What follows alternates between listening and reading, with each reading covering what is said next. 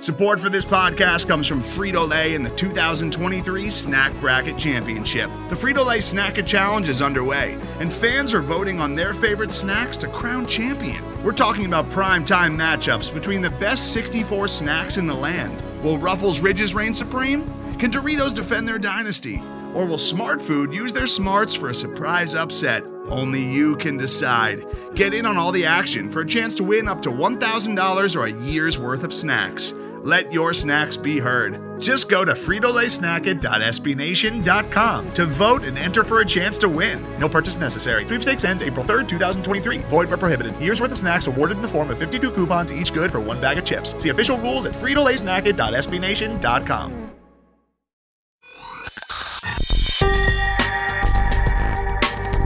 This is the Falcoholic Podcast, the official podcast of the Atlanta Falcons on the SB Nation Podcast Network.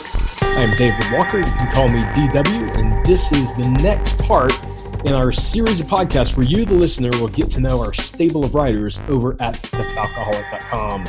He is a multi-time winner on the Crossfire podcast. He is a frequent guest on the Falcoholic Live, and one of our expert draft writers at thefalcoholic.com. I'm talking, of course, of the one and only Eric Robinson. Eric, thanks for doing this, man. Oh, no problem. I appreciate being on here. Yeah, no, absolutely. We've got to have all you guys on and let the fans know what you guys have in your history as Falcons fan, because I think people forget that even though we write about the team, we talk about the team, every one of us is a lifelong fan of this team in some regards. So let's jump into it. And that first question along those lines, what actually made you a Falcons fan, and when did that happen? I can narrow – I'm one of those fans that can narrow down this answer to literally a specific play. Some fans can narrow it down to a season or a particular player. I narrow it down to a particular play, and it was the 46-yard touchdown run by Michael Vick against the Vikings in 2002. Oh, that run, that particular play, as soon as he crossed the goal line, I said, I'm a Falcons fan.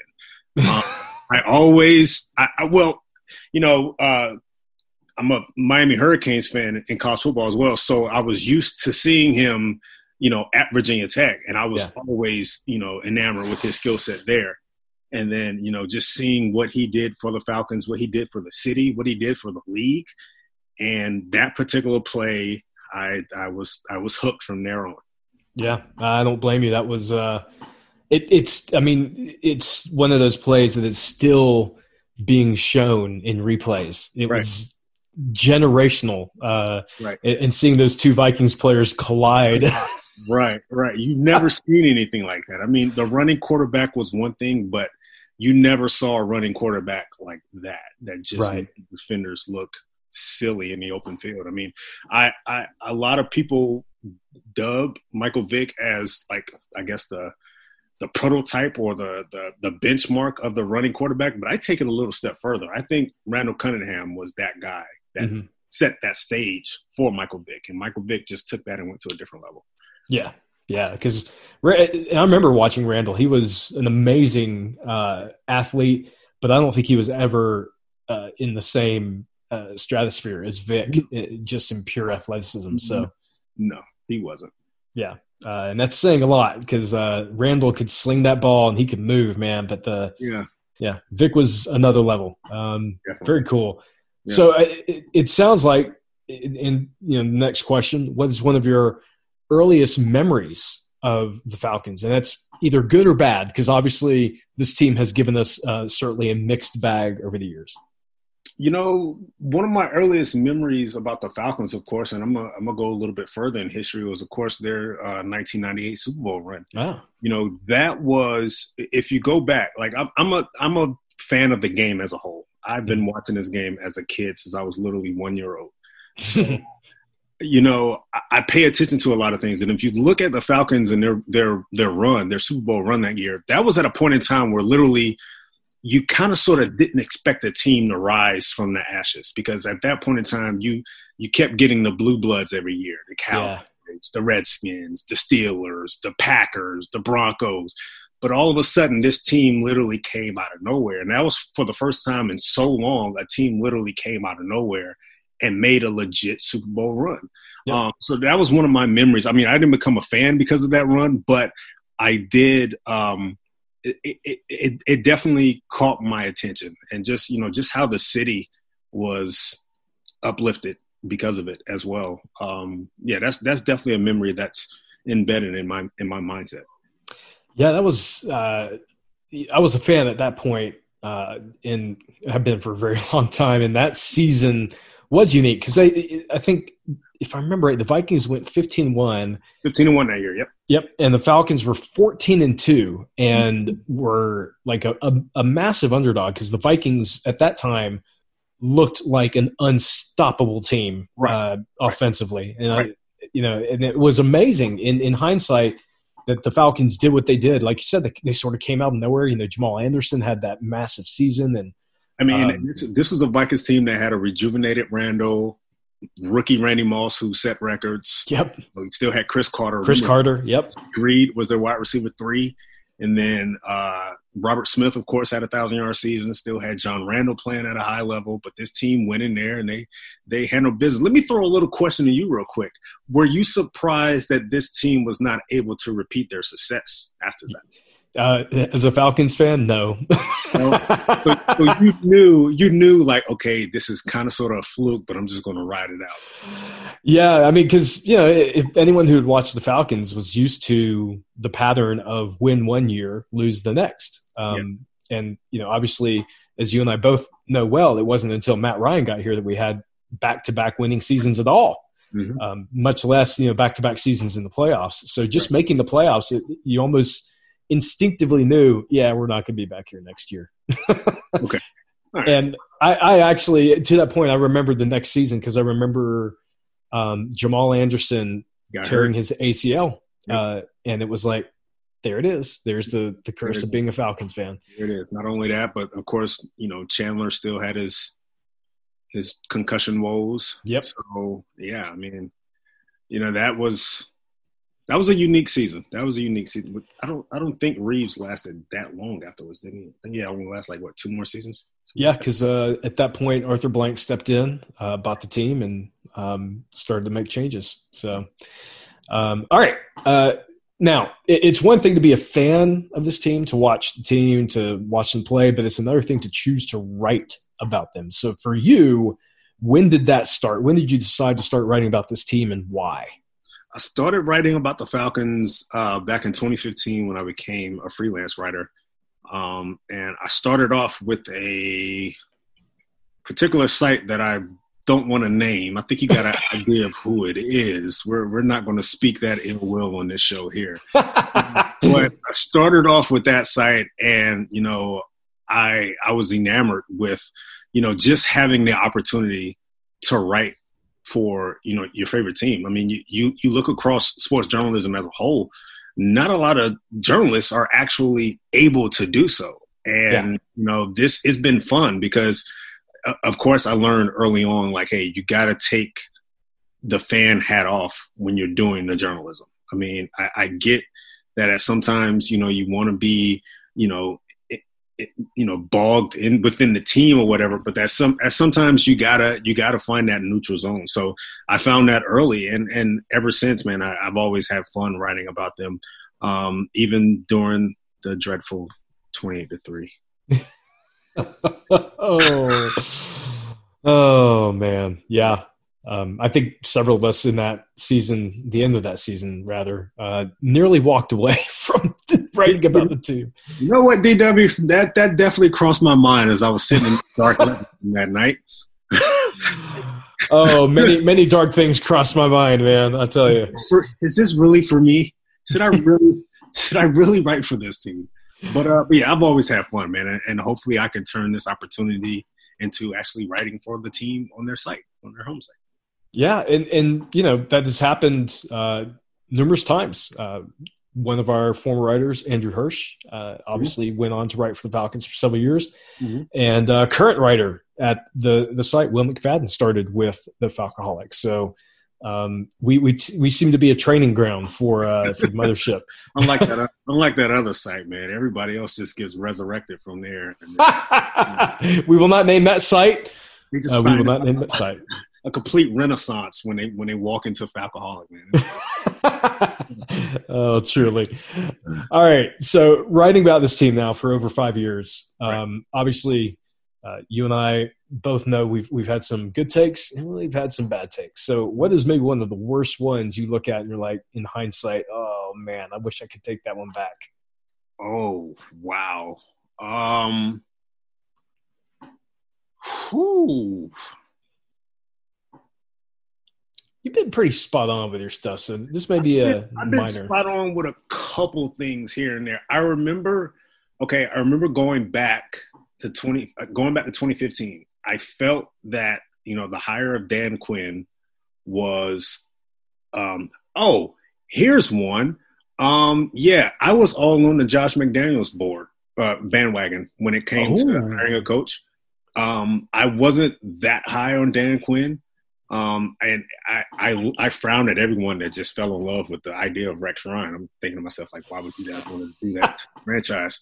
But I was on the Josh McDaniel train. I wanted him in 2015. And of course, it didn't go that way. But I remember going back to 2015 and I remember saying that, hiring Dan Quinn, I felt like 2017 was the year that they were going to make the run, the legitimate run. And of course, 2016 was the year we were like, oh, wow, what the hell is going on here? They're in the Super Bowl. And then 2017 came and it's kind of been, just steps backwards since then. That along with, I will admit, I was pretty high on actually two things. First, I was pretty high on Vic Beasley. And you weren't alone. Yeah, I definitely regret that. And this is something that I don't actually say publicly, but I have mentioned it a few times in the Falcoholic group chat. I was one of those that wanted Glenn Dorsey over Matt Ryan. There you go. You were certainly not alone at the Falcoholic for that opinion. That's probably the biggest one right there. Give me Glenn Dorsey because he was the closest thing to Warren Sapp that I've seen at that time. And I will admit, I was slightly disappointed by getting Matt Ryan. I really was. Having been someone that went to Georgia Tech, I remember when Matt Ryan came into Atlanta and lit us up. And he just – and I remember when we drafted him, I had mixed emotions because I was still pissed about that game where he lit us up. But I also remember thinking, I think this guy's going to be pretty good because he just decimated us and he made it look easy. So, anyhow. Yeah. So that's probably the top right there. Me wanting Glenn Dorsey, wherever he is, me wanting Glenn Dorsey over Matt Ryan. Yeah, he's bounced around a few places. So yeah, he has. I thought I saw him the other day at Home Depot. Oh man. All right. Flip side of that, maybe a take where you got some flack for it, but looking back, you were ahead of the curve. Keanu Neal. Nice. Keanu Neal. I was literally the only person that wanted Keanu Neal. Everyone else wanted, and I'm not saying everyone else on the Falcoholic staff, but just a lot of the fan base wanted Treadwell. If you go back to that draft, they wanted Treadwell. Yep. Reggie Ragland was another name that was popping off. I was the only one that was on the Keanu Neal hype train. And, who was the linebacker that ended up in Jacksonville? Miles Jack. Yeah, because no one expected him to fall that far. And, of course, the injury issues came up, and he was there, and we passed on him for Keanu. And I thought the entire Falcons Twitter was going to have a complete meltdown. Yeah.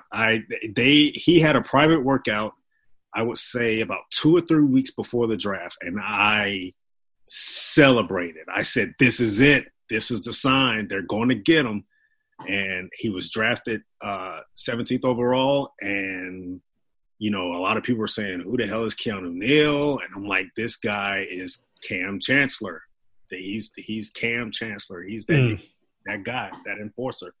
No one still had much high hope for him. And, injuries aside, Keanu Neal has been a stud for this defense. Oh, yeah. Yeah. That's definitely one. Willie Snead's ghost is still roaming around Atlanta as we speak. Willie Snead is still seeing 22 in his nightmare. He hates the number 22. He counts from 21 to 23. I remember being at that game where when he hit Snead, because it was the 2016 season. Yep. And it was a freaky moment because the hit was so loud. I was in the 300s sections. I had season tickets, and that hit was so loud that there was a momentary like silence in the stands because people thought, "Oh my God, did he kill him?" And like that was how wicked that hit was. Like literally, people just sort of stopped and like, "Is he all right?" That was, you know what? That one, along with the Mike Evans hit as well. Oh my God, yes. Everyone knows Mike Evans is a behemoth. He's 6'5", 230 or whatever. And that was the first time I ever seen Mike Evans just get put on his ass. And it was a clean hit. Mike Evans rolled over. He had trouble leaving the sideline. He didn't know what it was.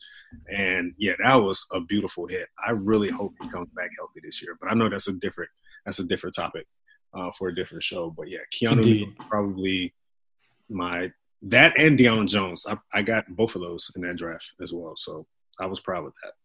Yeah. Dion was another big find, obviously. So, all right. What is something that our readers or listeners may not know about you that's interesting, unique, different? Ooh. Oh, man. Does it have to be football related? No, not at all. Okay. What is one thing that readers don't know about me? Oh, wow. As a kid growing up, I was a bandwagoner.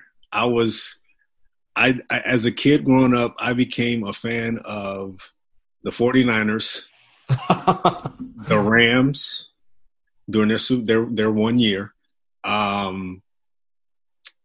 Who else? The Broncos at one point in time.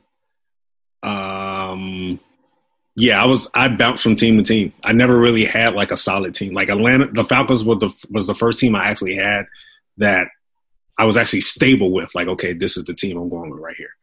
Like as a kid growing up, I was one of those. Like, yeah, I rooted for whoever was hot at the time. The Cowboys, didn't matter. The Packers, yeah, I was there. That was me.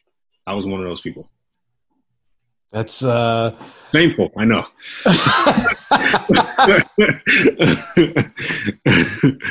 Shameful. I know. I get it. Yeah, you wouldn't be the first person to have done that. So I mean, in fairness, that's I look at it with a different type of optimism, DW. I look at it as, hey, I was trying to get my feet wet. I was trying to get a feel for which team I liked. And, it took like 10 years or so. Just if fans want to judge me off that, it's fine. It's fine. I get it. I understand. But it took me a little while to finally find a team. Definitely. Yeah. Apparently. All right. So you are a big fan of the NFL and apparently many teams through your life. But who is your all-time favorite player? So if we're looking at, Eric Robinson's bedroom as a teenager, who's the guy that he gets the biggest poster of? There's two guys, Jerry Rice, and Lawrence Taylor.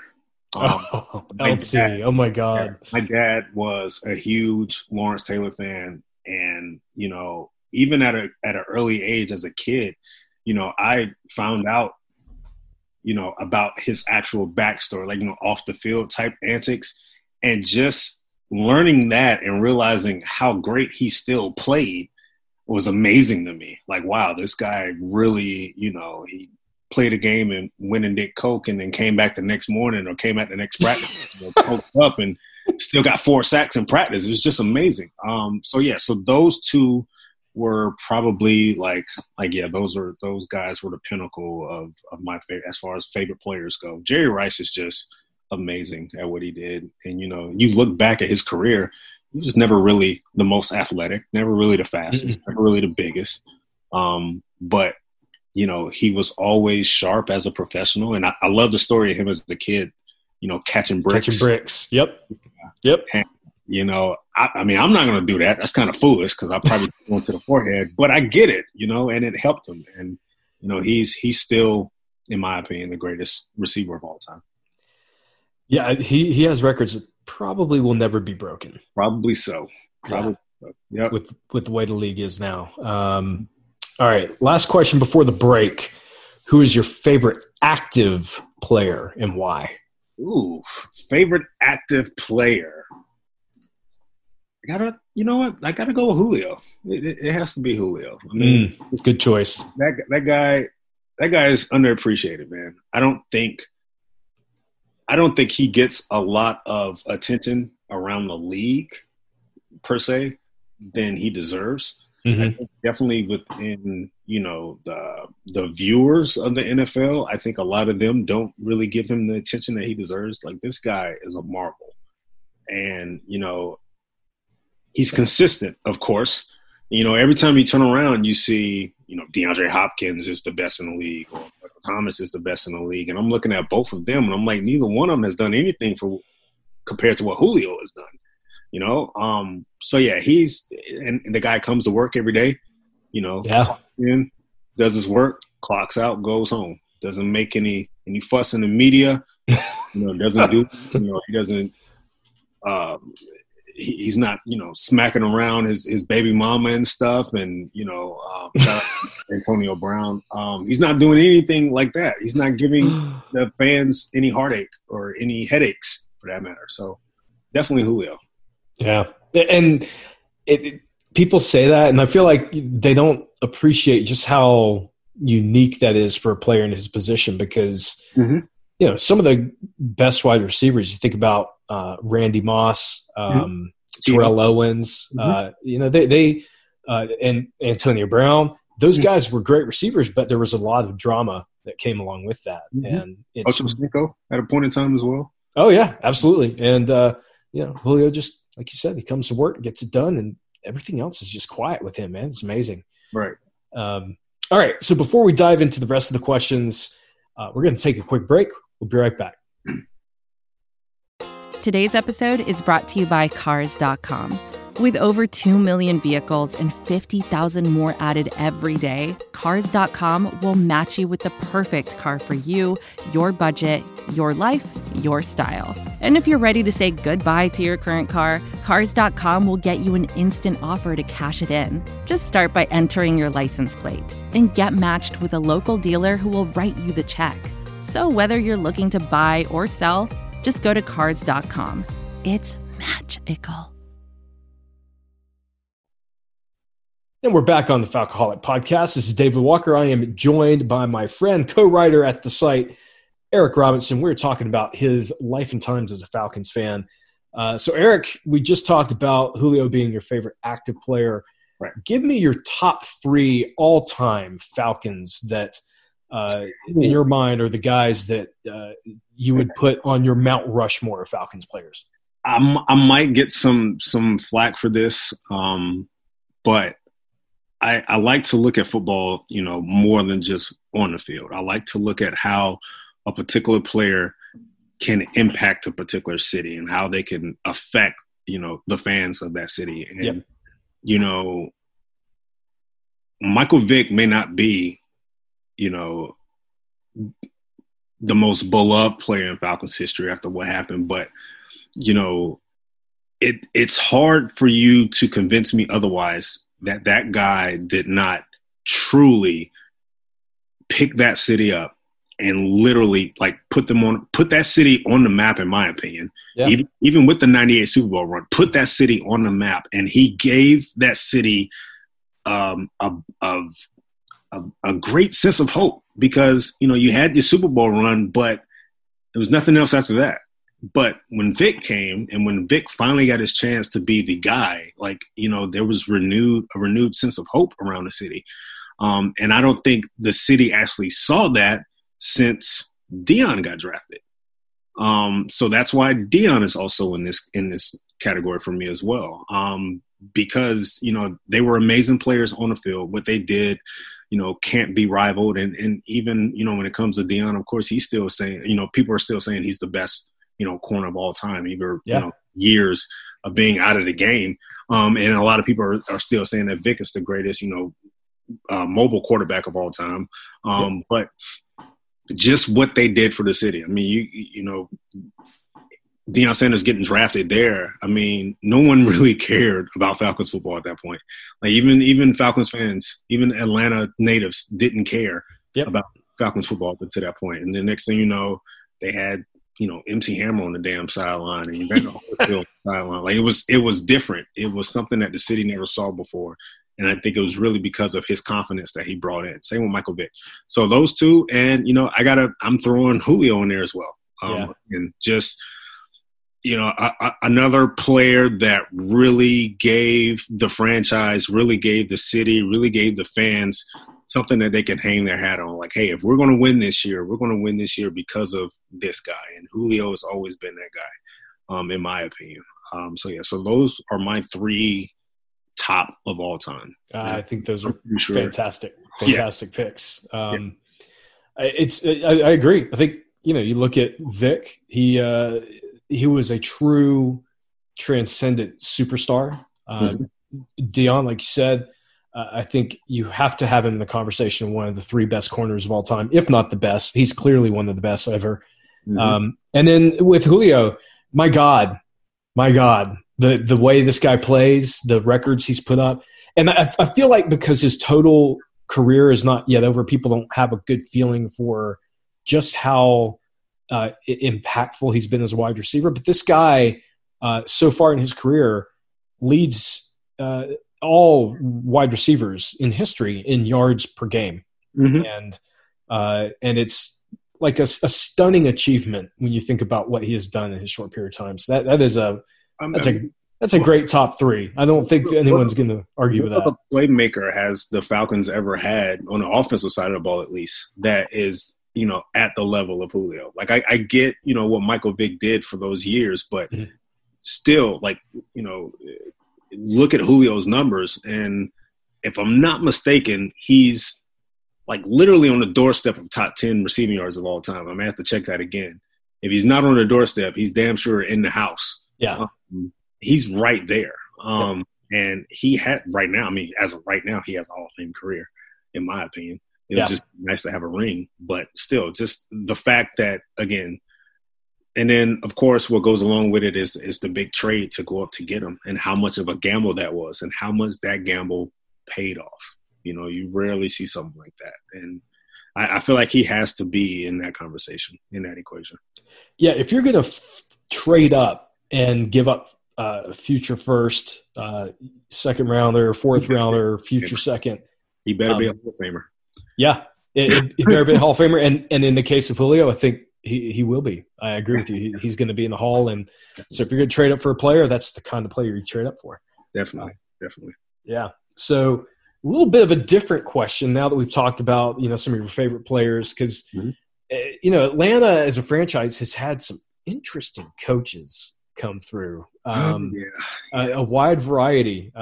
You know, the motivational guys like Dan Quinn. You had the old school guys like Dan Reeves. In your mind, who is one of your favorite Falcons coaches? And it doesn't even have to be like a winning coach. Maybe just a coach that you loved watching on the sidelines because he had big personality or whatever it was. I like Jerry Glanville. The man in black. Yeah, I like Jerry Glanville. I get how everyone likes, you know, a coach that is professional and not, you know, wanting to take, you know, attention in the media and all that type of stuff. I get it. Everyone loves their Tony Dungy type coach. I understand it. Yeah. But Glanville was different. Glanville. Oh, yeah, he was. Glanville was definitely a player's coach. no doubt about it. He was definitely a player's coach. And I think the thing with Glanville was he wanted to instill that confidence in the team and in the city at that point in time, because both entities needed it, you know?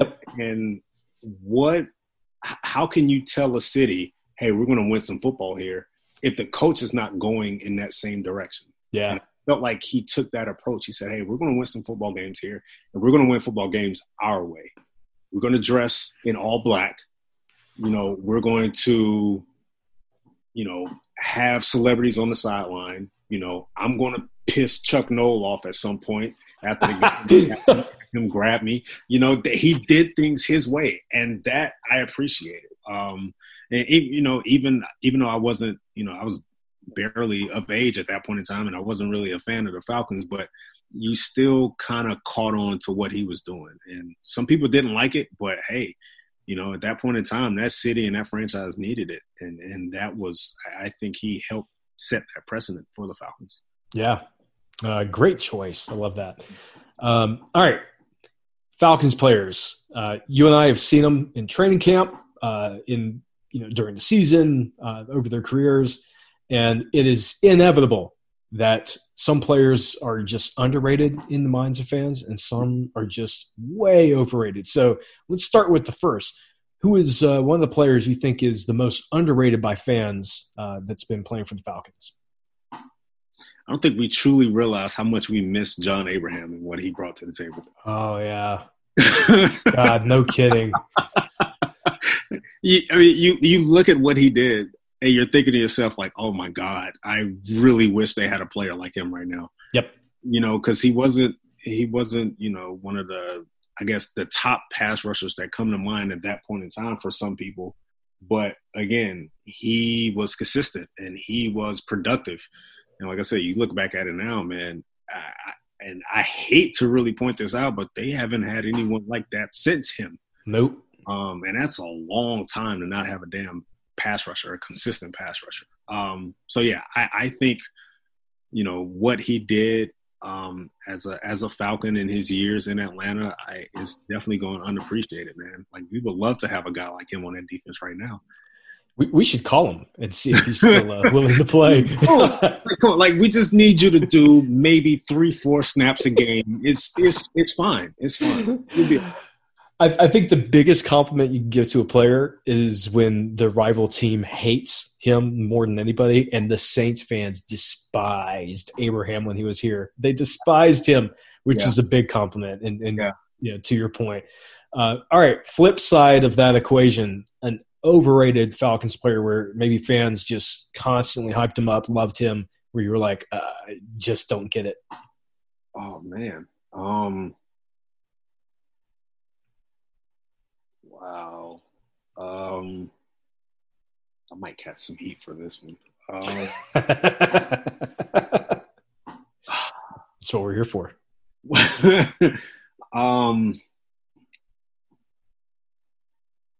Man, that's tough. You know what? D'Angelo Hall. Ooh. Oh, I like it. And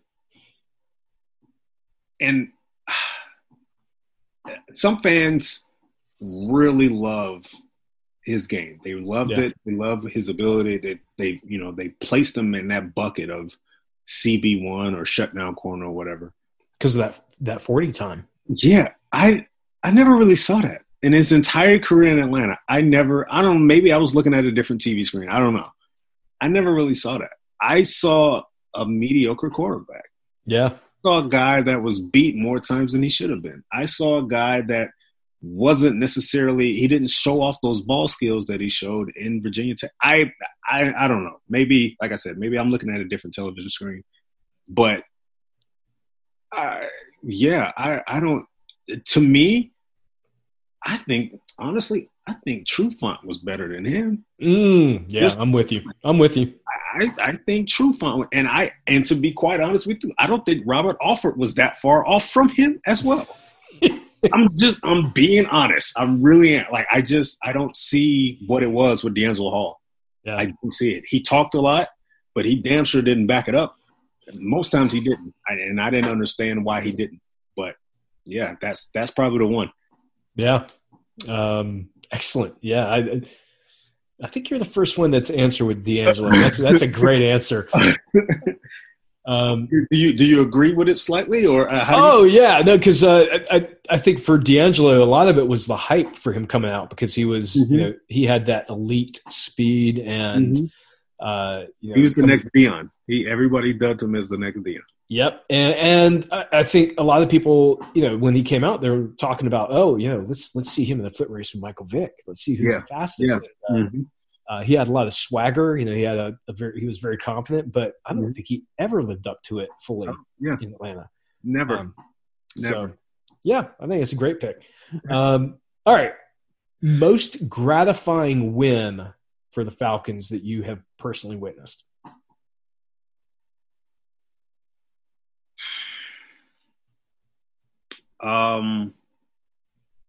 Most gratifying win. I'm gonna say the man, that's a good one. Jeez. There have been some good ones over the years. There has been. And I'm gonna say the most gratifying win was probably the 2016 NFC Championship game.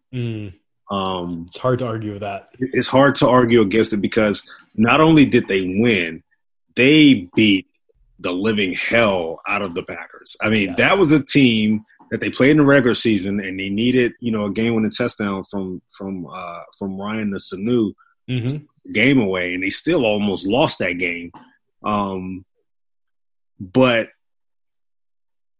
for them to come out and literally, blank the Packers to a 31-0 lead at one point early in the second half, no one expected that. I mean, if you expected the Falcons to win, that's one thing. I get it. But you didn't expect the Falcons to bully them like that, and they took it to them. And it felt so good, DW, of course, because, the playoffs up to that point, beating Seattle the week before was like kind of sort of like getting the monkey off the back, I guess, so to speak. Yeah. Because their previous win over Seattle in the playoffs was great as well. But this one felt like not only did they beat the Packers, they embarrassed the Packers. Yeah, for me, it felt like revenge for 2010 and what they did in the playoffs. Yeah, it did. I can see that. To me, it felt more like revenge because even up to that point, man, they just struggled beating the Packers for some reason, whether it was in Atlanta or at Green Bay. You go back to that, what was that, the 2015 game at Green Bay, that game where they almost mounted the comeback. And they fell short. But that one just felt like, to me, that was a statement game. That was more than just playing the game, playing the sport itself. They went into that game and they beat the Packers as if they wanted to say, now is our time to beat a bully. And they did it. That was definitely gratifying. All right. Flip side of the equation, because I'm not even going to ask you what the worst loss was. We're just going to talk about it. How hard did 28-3 hit you? And looking back, who do you blame, if anyone? Maybe you don't blame anyone, but who do you blame maybe primarily for that loss? I mean, why? To me, man. Oh my God. Because this is part of our shared misery as fans of this team. And what's funny is I wrote a column about this maybe about a week or so after the game, and that was probably one of the few columns I wrote where I had my fan hat on and I really put like everything out there. That was, losing the Super Bowl is one thing. Losing the Super Bowl in that manner is something totally different. Losing the Super Bowl, losing a game like that in that magnitude in front of millions is even another level, in my opinion, because, the Falcons, go back in recent years when the spotlight is on them, they don't really do that well. They're more of the team like, hey, let's not talk about them, and then they'll play better because the more we hype them up, the more nervous they get, and more likely we're going to, face heartache at the end of the game. That was just, it was crushing, man. I'm not gonna lie to you. It was really crushing because you saw a team that was capable of winning. You saw them beating a team that was, a really solid team up and down. And they just, again, up to that point, you never really saw the Patriots get smacked around like that. Yep. Yeah, they might have lost here and there, but even when they played Seattle the year before, Seattle didn't even walk all over them like that. Now you got a team like the Falcons who, had that big lead, and it was like they're so close.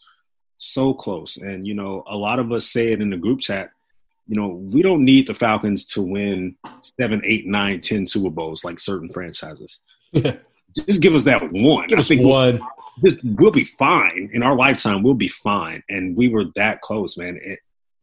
It really took a lot, man. And, I say this a lot also. The Falcons are picked on a lot in public and in the media. And that was just – that hurt, dude. That really hurt, man. Because like I said, if they lost on a game-winning field goal, okay, fine, cool. They lost by 3. It was a great game. They went back and forth. They were in it. But to losing in that manner, man, like you just and now they can't get back. That's the thing. I would have loved it. They got back the next year, but they can't get back now. I mean, they seem to be taking those steps back now. So I mean, it sucks. As far as blame goes, the blame goes in a lot of places. The blame goes to Shanahan a bit, definitely. The blame goes to Dan Quinn a bit. In my opinion, the blame goes to Devontae Freeman. I hate to point out a particular player, but come on, man. Like that's pretty obvious right there, dude. Like you can't avoid that. You can't make up an excuse for that. That's poor. Complete whiff. Yeah. Some of the blame, you know what? I'm going to put a little bit of the blame on Robert Alford as well because he dropped the interception. Oh, yeah. It went right through his hands. Sure did. Interception. And then the next play was the Edelman. What wasn't the next play to Edelman? No. Yeah. Same play. Yeah. No, I think it was. The next play was the Edelman catch? Yep, I think it was. He dropped the interception. So I'm going to put a little bit of blame on him. That could have sealed it. Yeah. Yeah, it's tough, man. And that they can't live that down. They cannot live that down. Ask the Houston Oilers about what it's like to lose a large lead in the playoffs, and we're still talking about that 30 years later. Yep. Yeah, exactly. All right, on that note, last question, because you sort of hinted at it. Now that free agency's done, the draft is done, what are your thoughts on the current regime for the Falcons? And that's all the way at the top, from Blank all the way down to the janitor. And what are your hopes for 2020? Well, for one thing, Blank is a really forgiving owner. Man. Yeah. You can get about 6 or 7 strikes with Blank instead of that guy is just, he's willing to give you the benefit of the doubt most times. As far as this team right here, I'm confident that, well, I'll put it to you this way. The last couple off seasons was very mundane. It felt like they were not really making progress because they kept, quote unquote, running it back. And, us, from our viewpoint, we kept saying, guys, let's not run it back, please, because it's not going to work. And they had to see that the hard way. I will at least appreciate this. This was an offseason where I said they needed to be aggressive, and it needed to be arguably the most aggressive offseason in Dan Quinn and Thomas Dimitroff regime, and it probably has been. Yeah, that's fair. Did they make headline, moves that definitely places them in the elite level of teams? No. The Gurley signing was okay. I think we're hyping that up a little bit too much. Yeah. Because arthritic knees is nothing to play with. Could he still be productive and give them maybe 1,000-yard season and 10 touchdowns, sure. But if anybody's expecting him to come in here and run for 16, 17, 1,800 yards and 22 touchdowns, that's not going to happen, dude. That's not going to happen. Getting Dante Fowler is an upgrade over Beasley, in my opinion. AJ Terrell, I think he's more of a solid corner than a lot of people give him than a lot of people think he can be. And Marlon Davidson, is a stick of dynamite on that defensive line, and I appreciate having him out there as well. I think the team is going to be better, definitely. This is what they've done so far is nowhere near the roster they had last year or the year before that. It's a much more talented roster. I think we also need to pay attention to the coaching that they brought in. Joe Witt Jr. Good point. Joe Witt Jr. is a future defensive coordinator. And I would not be surprised if he's gone in 3 years because someone's hiring him to be a DC. He's that good. Nice. Raheem Morris, I think he's going to get another shot as a head coach in a couple of years. So I say right now, I think with what they have on the table, as long as they stay healthy, I say they're a good 10-win team, at the very least. Is that 10 wins enough to get in the playoffs? Whew, I don't know. There's a lot of good teams in the NFC now. If no one has paid attention, there's a guy down in Tampa Bay now that brought his way to the NFC South that we're quite familiar with. And then there's another quarterback down in New Orleans that doesn't want to go away for some reason, even though he's pretty dried up. But yeah.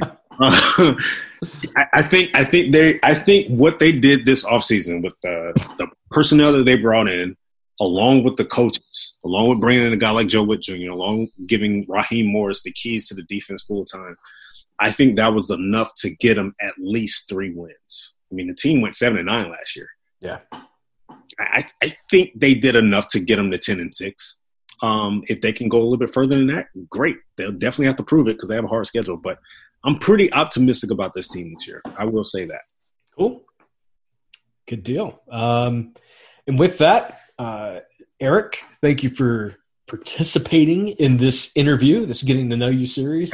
Why don't you tell our listeners where they can find you and what you've got going on? You can find me on Twitter at @Eric_Robinson. I will be putting together a column on the Falcons schedule, which is going to be released tonight. I'm pretty much going to break down a few games here and there. Also, check out my scouting reports on Marlon Davidson, AJ Terrell, and Jalen Hawkins from this year's draft.